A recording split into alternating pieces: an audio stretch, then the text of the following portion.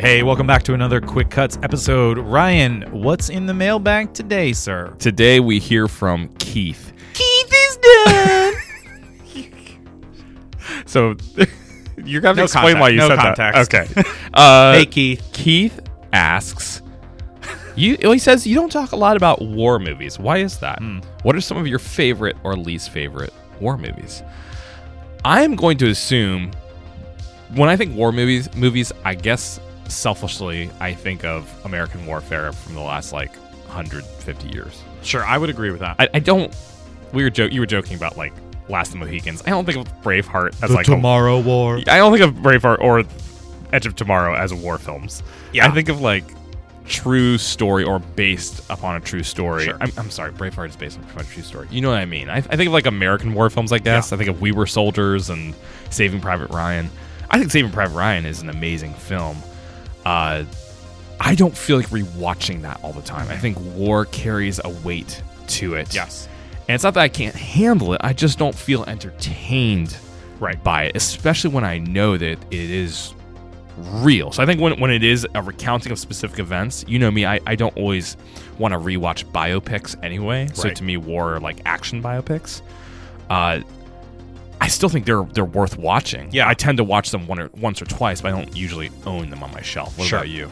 Yeah, so Saving Private Ryan is I think the perfect example, because that was actually a film when it came out, rented it from Blockbuster, and I ate that movie up, and I watched it 2 or 3 nights in a row, back to back to back. And it wasn't because I was glorifying in the violence of it. That was actually extremely jarring for me.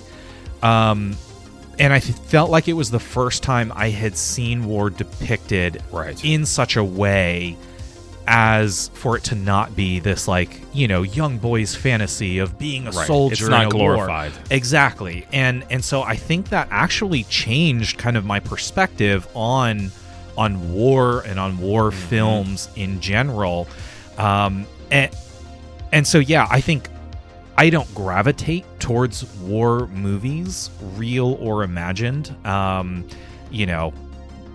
Real in the sense of, imagined in the sense of, oh, this is a fictionalized story that takes place during World War II. I just don't find those extremely compelling. I don't find them extremely rewatchable. I think war films done well, I think, can show the horror of nations, people rising up and killing each other, and I think it's horrific. And I think those are important films. They're not my go-to. Yeah. I think soldier films, I guess, is a better word for them. Sure. There are ones I still haven't seen. Yeah. Like Lone Survivor. I know that's a great movie. I just still haven't seen it. I would like to. Not high on my priority list, though. And I think Hacksaw Ridge, that's one from the last 10 years. Where, that shows you the horror of war, like you're talking about. Veterans commented on Saving Private Ryan's scenes as super realistic, the D-Day invasion. I think I love stuff like Apocalypse Now. Yeah.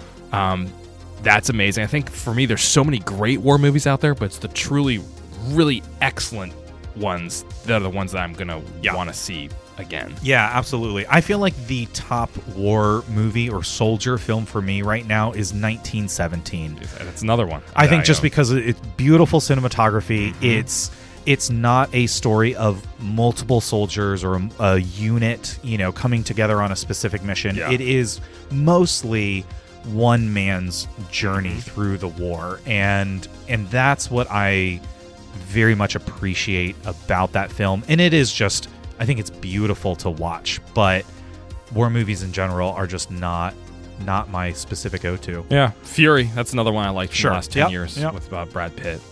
And Dunkirk. Dunkirk was great. I like when it's different stuff they do with war films. Yeah, absolutely. Thanks for the question, Keith. Thank you, Keith. Quick Cuts out.